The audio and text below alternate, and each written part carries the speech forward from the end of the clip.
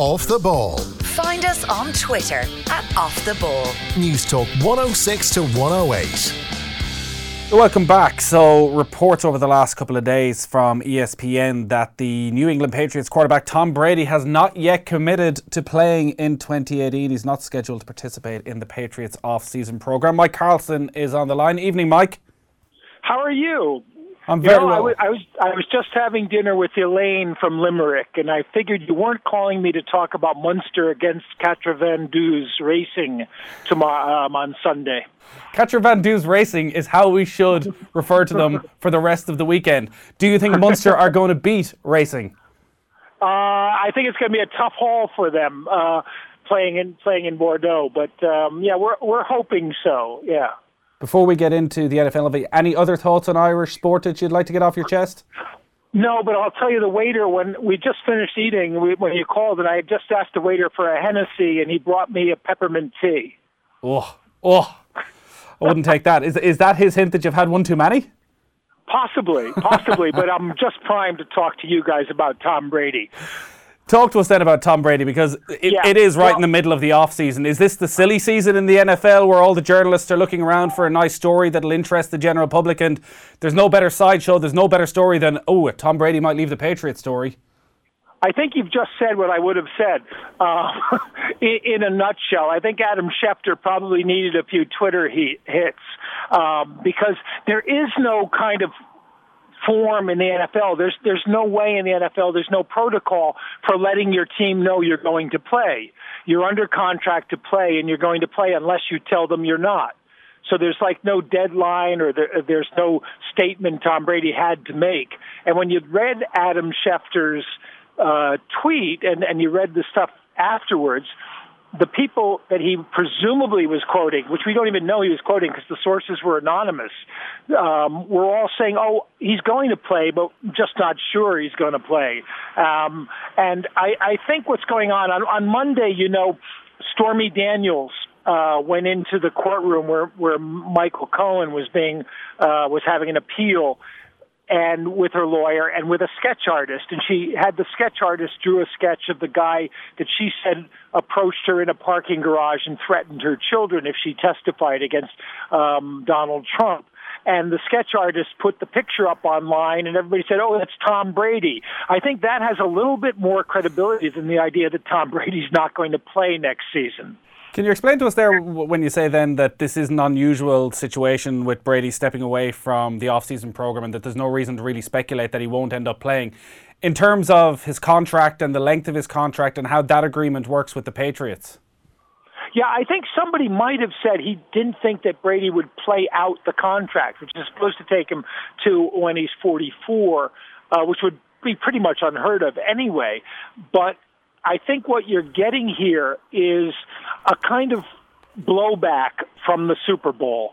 And you remember in the Super Bowl, Malcolm Butler got benched by Bill Belichick for reasons that we still don't fully understand.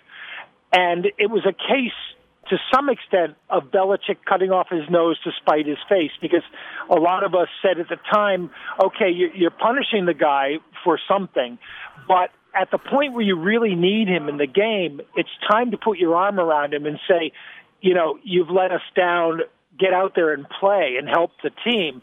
And from what everyone could gather, I think Butler would have done that. And I think there was a certain amount of blowback from that left people thinking about the difficulties of playing for the Patriots.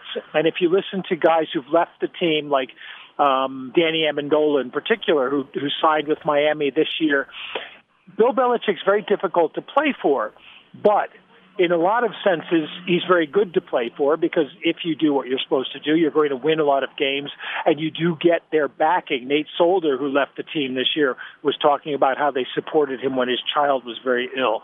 And I think what we're getting from that is that sense of people knowing that playing for the Patriots is not necessarily fun, but winning in the end is fun.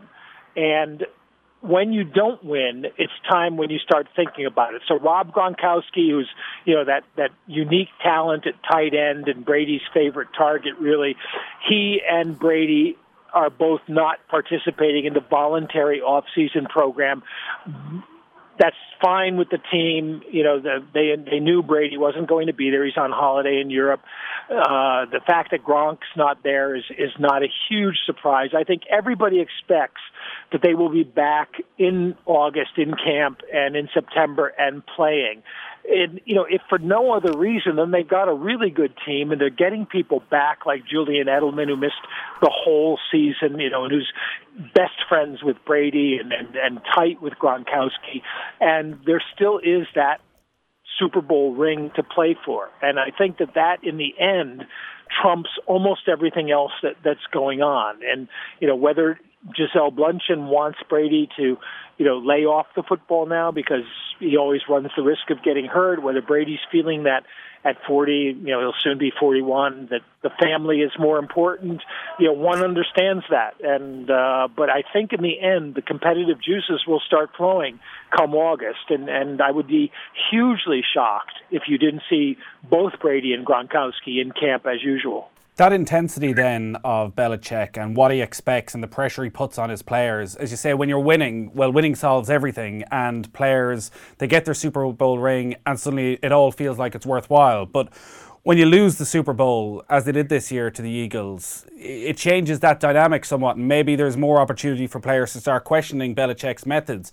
How does Belichick generally react to losing? Is he the type of person who sits down, looks back on everything and assesses himself and sees where he needs to change? Or does he look very much at his players and think, well, these are the ones who need to change, or I need to change them? That's a really interesting question, because you could put the question to him about Malcolm Butler, for example, and you would not get a straight answer. The only answer you'd get is, I did what I thought was best for the team.